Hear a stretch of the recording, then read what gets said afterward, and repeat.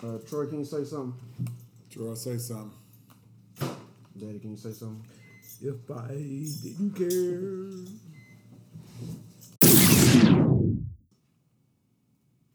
Okay. What up, cut up? Welcome to A Poor Excuse for a Podcast. My name is Nathan McDougal, author of A Poor Excuse for a Book, which is a collection of short stories from a relatively unknown author of mediocre skill. I am that unknown author. Those mediocre skills are mine. And this is episode 2, My Father, the Artist. And I have here with me my father, the artist, Big Reggie. Everyone say hello to Big Reggie. Or Big Reggie, say hello to everyone. I have my younger brother here, Little Reggie. Little Reggie, What's up, man? And I have my uncle Troy here as well. What it do? All right, and today we got a real good episode for y'all. We're going to discuss Chapter 2 of A Poor Excuse for a Book. Stay with us. We'll be right back in less than 30 seconds. This will play. We'll come right back. And I'm going to explain Chapter 2, and then we'll just go into the discussion. Straightforward. Don't take it personally. This may not work for you. I keep that burner with me. Might end up hurting you. Physically, I ain't the track. Verbally, I state the facts. Herbally, I smoke the best. Change the game, keep the rest. Money make a mindset. Penny to a dime set. Flip a Michael Kors from a motherfucking Timex. All right, welcome back. Once again, this is A Poor Excuse for a Podcast. It's the podcast based off the book that you may or may not have read. And I know that based off of the sales of it. But that's neither here nor there. Today we are discussing Chapter 2, My Father, the Artist. And in case you haven't read this particular chapter, this is when I was 8 or 9. I can't really remember. But my father, Big Reggie, the Notorious, is a very talented artist. And he's always been a very talented artist.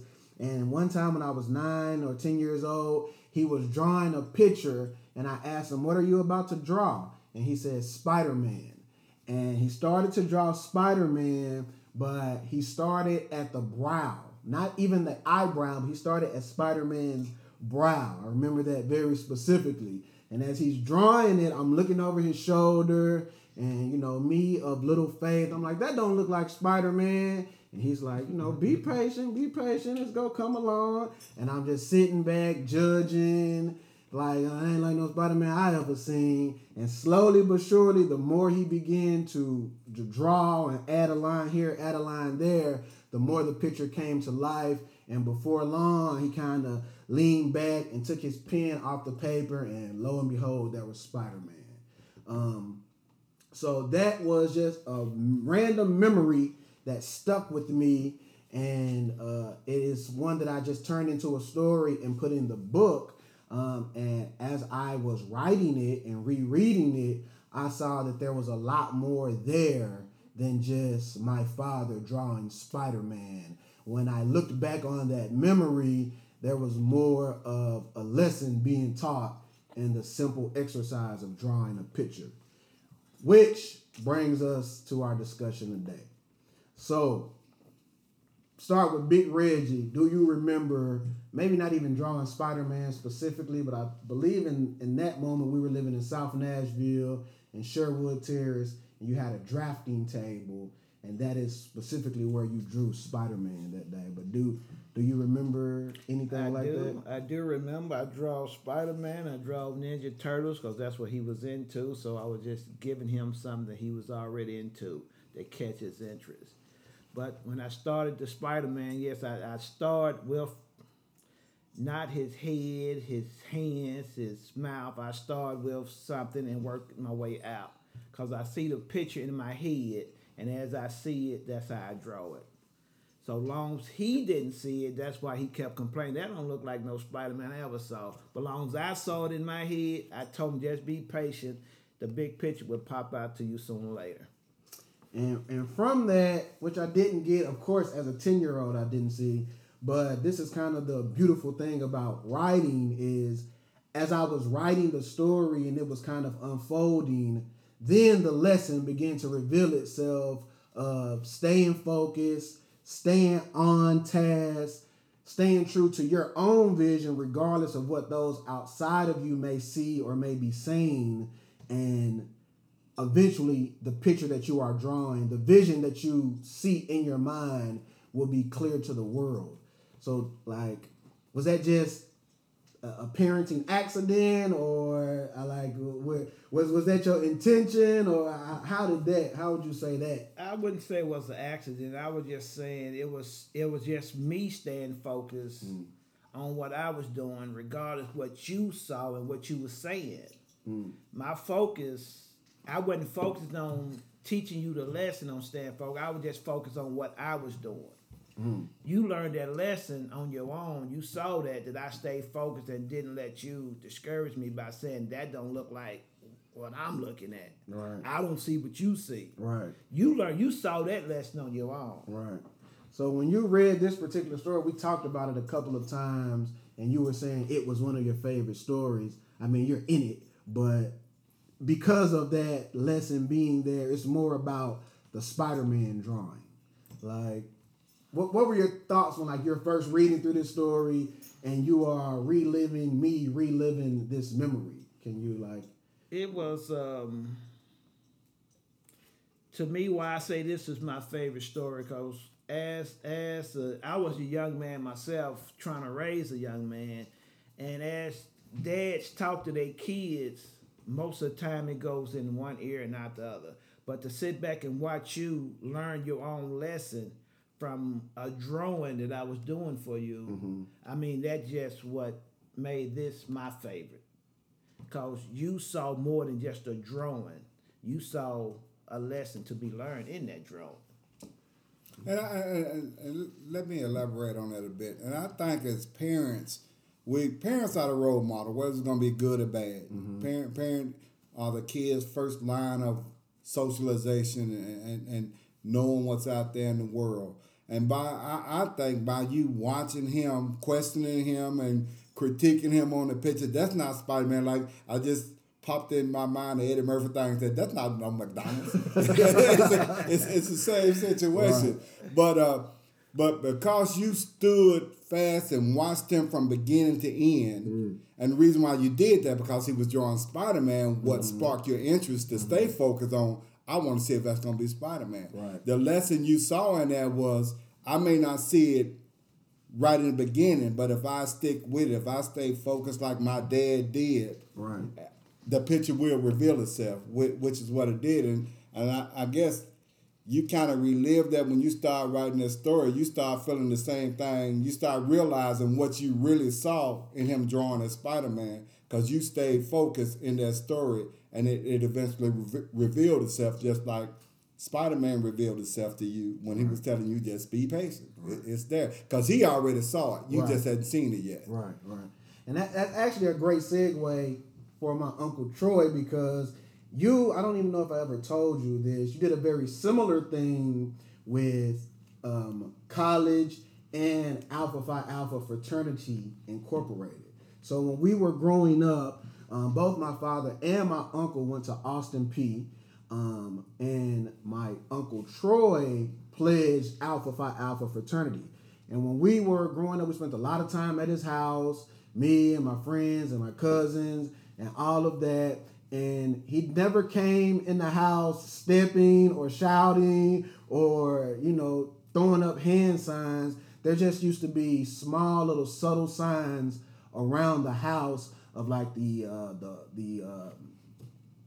pendant, like the baseball style sign. And then there was a picture of the frat house that was there, and maybe there was a refrigerator magnet on the refrigerator. And those small subtle hints were more than enough to instill in my mind that when you leave high school, you go to college and you do things like pledge fraternities.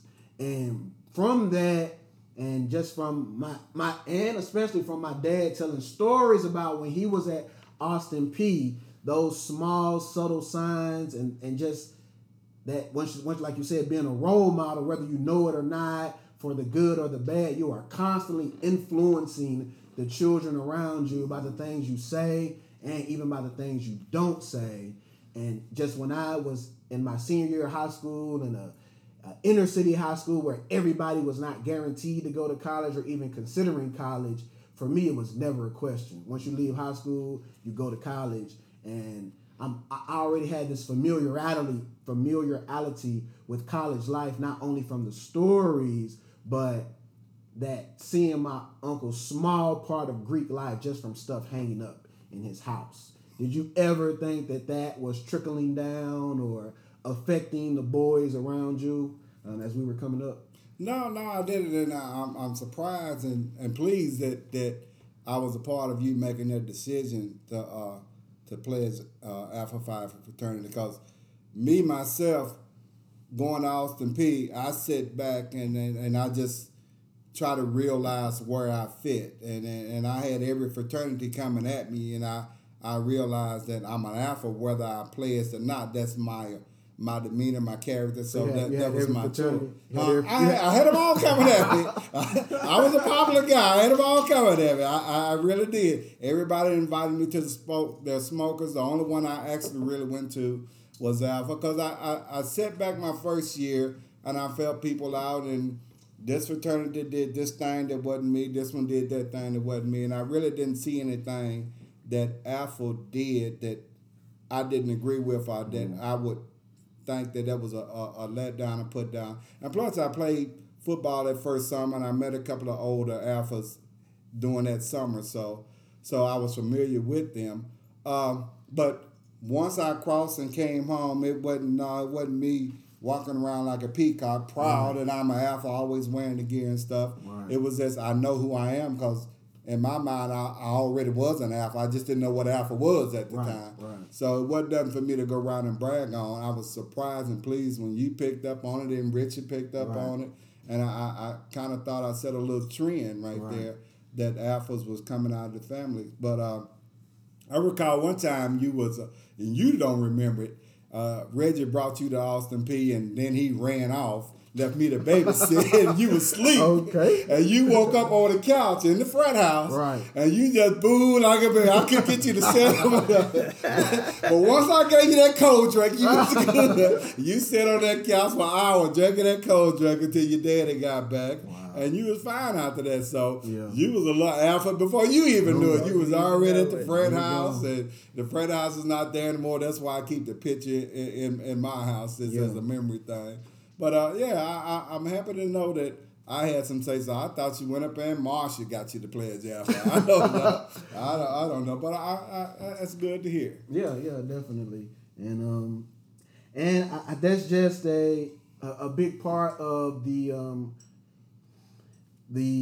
almost informational DNA that goes from father to son.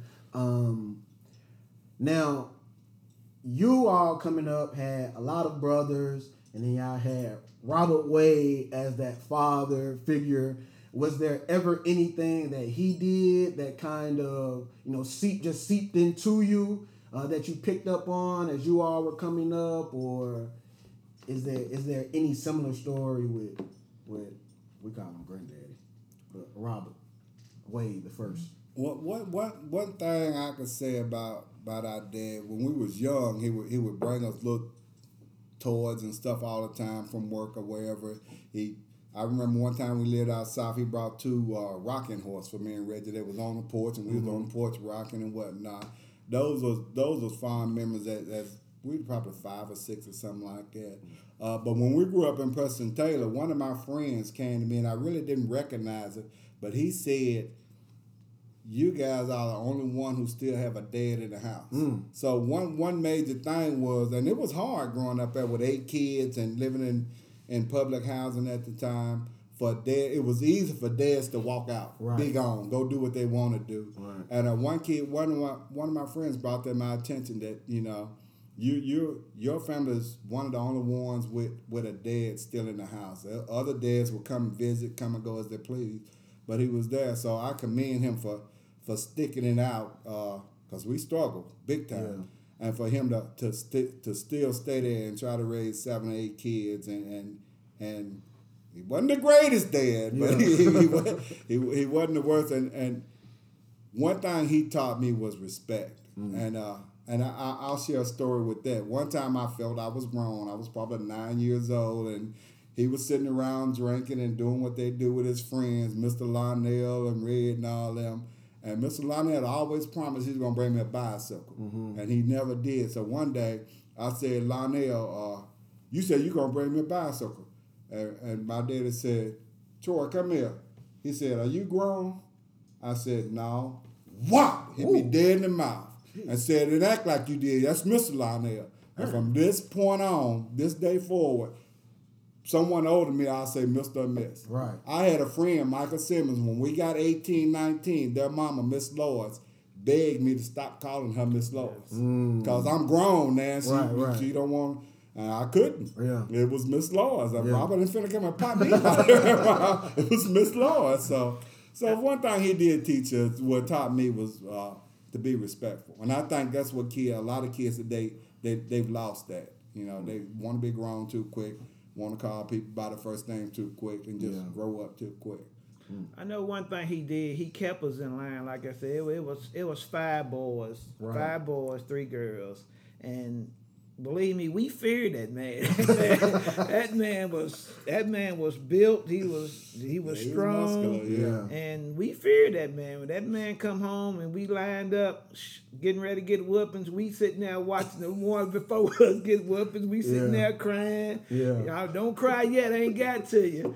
I mean, and that kept some of us out of trouble. Right. Because we feared what's going to happen when we get home. Right. Is it worth it? And we say, nah, it ain't worth it. Some of us said, nah, it ain't worth it. So that kept us in line. That kept us out of trouble. And it started from the oldest on down to the youngest. So Bobby, Tyrone, Nate, me, and Reggie. Wow. And we all laying up butt naked against the wall. He just whooping us one at a time. But when he got to Reggie, the other 4 were we rolling.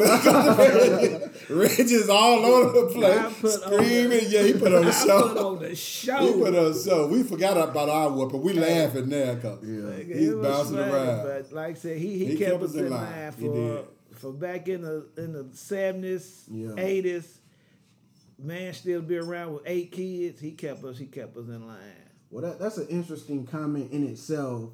So, Robert was always there when these other fathers were kind of leaving and running out. And you may have not even noticed it at that time, but do you think, because I have to say that my Uncle Troy and my father, Big Reggie, are great fathers. They are the pinnacle of fatherhood. And I used to think when my son was first being born or before he was even born, if I can be half the dad my father and my uncle are, then my son will have twice the dad that most people have.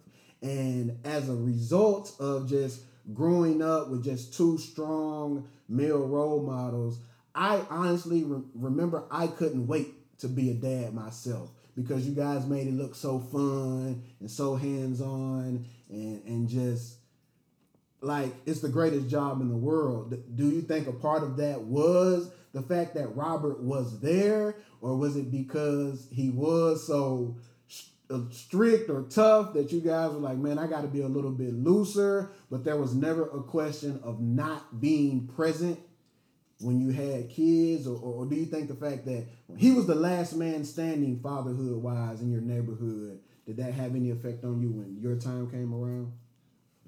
Because both of you were young fathers too. Yes. I think just like the Spider-Man story, we didn't see it in the beginning, but you know, it came to life that there was no question that for me, there was no question that I'm gonna be around. You know, I got an older daughter in Huntsville. Yeah. And being a young dad, a poor dad, freshman, sophomore year in college, to get way down in Birmingham just to make myself a part of her life. Yeah. I guess my dad instilled that in me because there was no way I was going to have a child in another state, in another country for that matter. Yeah. And they not know, not just me, but her people up here. Because Tiandra knows everybody up here, birthdays and all that. Right. And with me, that was by design because she's my child. So she has to know her people up here as well as those down there, so I had to borrow cars and gas money and everything. Right. And her mom was good at letting me get her during holidays and whatnot, so she can really come up here and be a part of the family up here. But I guess my dad did instill that you don't run out. You know, I don't care how tough or hard it get, how easy it get for you to just walk away and be done with it. You don't run out. You stick it out. So I learned that from him, and I learned a lot of stuff not to do from him as well. So I think you had to pick, the good and the bad, because everything, there's a lesson in everything. It's just how you read that lesson. So he taught me to be a better dad for the situation, for the generation that we are now compared to. I'm sure he did the very best he could do with his situation and the 70s and whatnot. So yeah, I do commend him for that. I respect him and I commend him for that. Like I said, the good and the bad, cause it wasn't easy. It wasn't easy for us to come up. I mean, if it was easy, all the fathers would have stayed around. Right. But it wasn't easy, so that's why a lot of fathers left. And it's easy for a man to walk out. Right. But to stay home and do what you gotta do, regardless of what you want to do, makes a big difference. Makes a big difference. He stayed home and did what he had to do. Like I said, when you got to get up and go to work 3, 4 o'clock in the morning. I don't want to do that, but I got to. Right. So it's a difference doing what I want to do and what I got to do. So he chose to do what he had to do and stayed home and kept us on the straight and narrow. So that's why I choose to do what I got to do, and whatever I have to take care of me and mine, that's what I choose to do. So we also have here little Reggie, who is my younger brother. I guess from the far away, it would seem odd that I'm the oldest, but my name is Nathan, and my younger brother is Reggie, who is actually Reggie Jr. But it's significant because I am named after someone, and Troy's oldest son is also named Nathan. So we grew up with two Nathans, a Big Nay and a Little Nay, and we are both named after my uncle who passed before me or my cousin were born. But Reggie, just going into, do you remember? Because you're 9 years younger than me. Mm-hmm. So do you remember Big Reggie drawing? And I don't know if you remember the drafting table. Do you remember any of that? I don't remember none of that. But I always knew he could draw because I always seen him draw certain stuff, or he just do like quick sketches or something, just to kind of, I guess, just to keep me occupied or something like that. And it was always kind of interesting to me. The fact that he can draw is kind of what turned me on to art and why I like art and stuff. And then I just kind of took it from there. And I like the story because I felt like he was focused on, he started on this, and you just see say he started on the foot, you see he started on the brow. You see the brow, and you like, what are you drawing? Yeah. And you focused on one thing, but you got to look at the bigger picture. That's the story. That's the lesson I got from him. You gotta focus on the bigger picture rather than just a small part of whatever he started on. Right. You gotta look back. You gotta step back and look at everything and get the whole image. And that's the lesson I learned from it. And this kind of art. So him introducing me into art kind of taught me that. Yeah. Like you gotta step back and look at everything and see everything for what it is, and not focus on the bottom corner of the picture. You gotta focus on the whole picture. Let me ask, because today me and Ethan were doing like some last minute school shopping stuff, but he had to use the bathroom, and we stopped in Barnes & Noble bookstore in Cool Springs. Now, this is the only bookstore in the world that has my book in it, and I had to finagle to get my book in there. But since we were going in there for him to use the bathroom, I said, Ethan, you want to see my book on the shelf? My book is in here for sale. And he was like, yeah.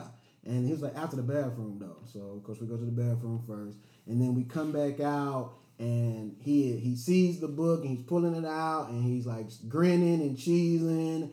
And it is a moment for me that I'm happy as a father to be able to share with him. And it's something that I hope that he can be proud of. And as he grows older, I'm hoping that it can be that Spider-Man moment, and where he is inspired and things like that of his father. As you guys were coming up as young fathers, and Reggie, even for you now with a daughter, 2 daughters of your own, do you ever recognize those Spider-Man moments as they are happening? Were there ever any moments in which you said, I hope my son remembers and holds on to this? Or where you were like, I'm going to remember and hold on to this even if he doesn't? Did you ever have moments like that? Nah, I just try to teach y'all to be just if you just a little bit better than me, then make your kids a little bit better than you. Right. Sooner or later we gonna be on top. Right. We gonna be on top. So just be a little. I never wished you would be like me. He gonna be just like me. Right. Now I want him to be better than me. Right. So be better than me with your kids, raising your family, and make them better than you, raising your family. I never wished that you would be like me. Right. Be better than me. Right. I actually remember you telling me that when I was super young. We used to football practice. We used to make these rides home, and that's when the storytelling and the lessons were imparted. Yeah. But what about you, Troy? Were there ever any Spider-Man moments? I actually had a situation today. Nathan was trying to change his brakes and change his oil, and I used to get up under that with him and make him watch me, and I'll let him get in there every now and then and whatnot. And today he called me and said he needed to come over and change his back brakes and his oil. And of course, me and Lisa, we was out at the time, so I just told him call me if he need to. But when I got home, he had just about got finished, so he basically did it all himself. All I did was just turn the screw to put one of his tires back on. And as he was turning the rest of the screw, he said, I ain't gonna lie, I'm proud of myself. He said, I'm proud of myself. Yeah. I said, and you should be. Yeah. I mean, because he did it all himself and the brakes and everything. And I think that's his Spider-Man moment. I think he realized there's a lot of stuff that he don't know how to do. Right. But just because you don't know how to do it doesn't mean you can't do it. Right. So he said, man, this time I'm going to work on all my cars. I'm like, just buy your car. It don't need working on. But it's good to be able to work on your car. Right. And I hope it transitions not just with his car, but with life and other things in life that it's things you can do yourself. And I mean, anybody can go out and pay for something, but if you got hands-on experience in doing stuff like that yourself, you take better pride in it. Right. It's like when you make your own money, you're going to be more patient with that money than if you get that easy money, because quick as you get it, you'll throw it away. Right. But if you work hard and earn it, you'll take more care of it. And he said that, and I'm like, well, and you should be. So I could see the gleam in his face. So somewhere in them years down the line, he seen me doing it and something stuck in there. And today was his day to do it himself. So yeah. Reggie, I think we're going to bring it to a close on you. Do you have a Spider-Man moment with Jada or with Big Reggie or with Troy? Or do you ever even anticipate one where you're like, man, I hope this stick with? I have, I don't know if it's considered a Spider-Man moment. I have a memory with both Troy and Big Reggie. So I remember when I was trying to learn how to ride a bike. I started off with Daddy, and we was it was in the front yard. We was somewhere. He was trying to teach me how to do it. I kept falling off, kept leaning, falling off. And he was like, man, we'll try it later or something like that. Then I went up to Troy's house, and he tried to show me the same thing. I keep just leaning and falling. And he said the same thing. He said, man, we'll try it later. He went in the house, and I just kind of kept doing it by myself. And he came out probably about, I don't know how long later. And I'm kind of getting the hang of it. And he was just like, there you go. You got it now. Yeah. And it was just like, so they had to show me, but then they also had to step away and let me kind of do it myself. Yeah. And it was, I don't know if they were just fed up with me falling or they fed up with me like not pedaling because I just wasn't moving my feet. And it was like, so once I figure out you got to just keep moving your feet and keep going, I kind of did it by myself because they kind of just stepped back and let me do it. Yeah. And I ended up getting the hang of it. But another thing that happened with me and Jada is kind of something I want to stick with her because it's gonna stick with me.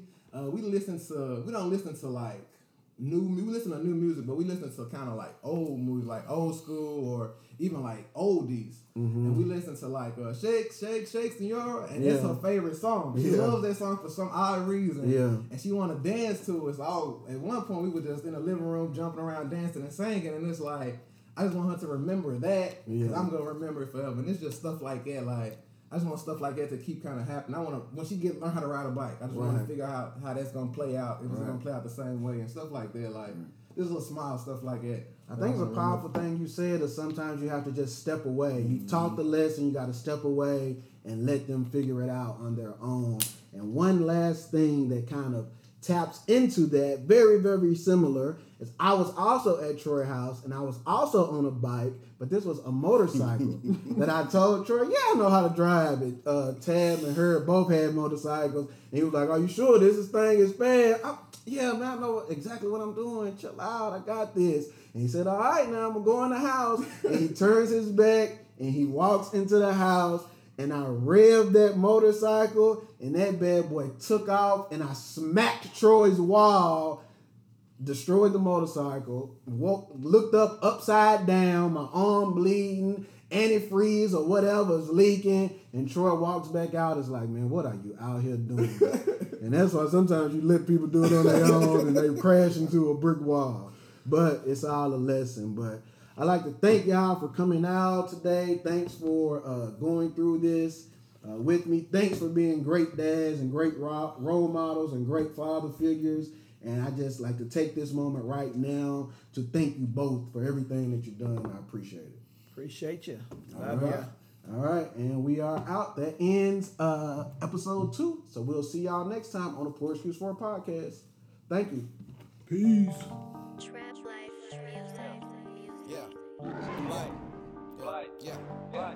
Ain't got no clip in the gun, but still got one in the head. I let my prisoners run, then put a hole in their head and bury me in the crowd. When you find that I'm dead, King Z, remember me until the sky turns red. Seen that shit in my dreams, so I made a doomsday tape. Really, that's just how my brothers gave us niggas a name. Yeah, it's Zuku, my nigga. Never met no umbrella. My big cuzzo the dealer, another cuzzo a killer. Chain swing, bang, bang, nigga, I can buy you. Yeah, couple blood cousins, anti-Gucci 5 deuce. Nigga, that's my blood too. Used to fight to blood drew. That's my nigga, love you. Free my nigga, fuck you. Yeah. Talking bread, all we count is spaces. Niggas talking money, all we count is spaces. Niggas talking cake, all we count is spaces. And ain't no way to take it, nah, ain't no way to take it. Cause every time we link up, it's a hit. And every time we pull up, what's up? We with the shit. And every time we roll up, it's the spliff. A niggas try to hold up, you getting hit. Bang. Thumbing through them faces, I done did that before. Hit the block with a Glock and the whole quarter of dope. With them niggas, they just be talking, they ain't fucking with Poe. Hit a big bro and order up a whole bag of that drone. Just so you know, J-Ho ain't never been the type to let go. Until I start going to church and praying a little bit more. Never since then, it seems like a nigga blessings been stretching. And God, I trust with my chopper. Somebody call him a stretcher. I'm here to wet you, but don't get it twisted. I'm still all about that moolah. You try me and I'm gon' shoot ya. Pump blank off in your medulla. Shout out to my brother Future. Cheesy shit get greasy behind my knees. But back to the money, that fettuccine. I do anything for my niggas, no hesitation. Ain't no need to thank me, my nigga. Just don't never replace me. Talking bread, all we count is spaces. Niggas talking money, all we count is spaces. Niggas talking cake, all we count is spaces. And ain't no way to take it, nah, ain't no way to take it. Cause every time we link up, it's a hit. And every time we pull up, what's up? We with the shit. And every time we roll up, it's the spliff. A niggas try to hold up, you getting hit. Bang. Don't take it personally, this may not work for you. I keep that burner with me, might end up hurting you. Physically, I ate the track. Verbally, I state the facts. Herbally, I smoke the best. Change the game, keep the rest. Money make a mindset. Penny to a dime set. Flip a Michael Kors from a motherfucking time mix. Hustle, that's my nature. Stack a lot of paper. Talk a lot of numbers. Cali for the summer. Bitches with no common sense, let's say it's off balance. All she wanna do is shake her ass in front the camera. I can't love her cause she's stupid, that's some shit I can't handle. Lie, cheat, steal, fuck hoes and get money. No sleep, eating, my mission is get money. Perp, surf, slight work, gotta stay. Cause every time we link up, it's a hit. And every time we pull up, what's up? We with the shit. And every time we roll up, it's the spliff. Niggas try to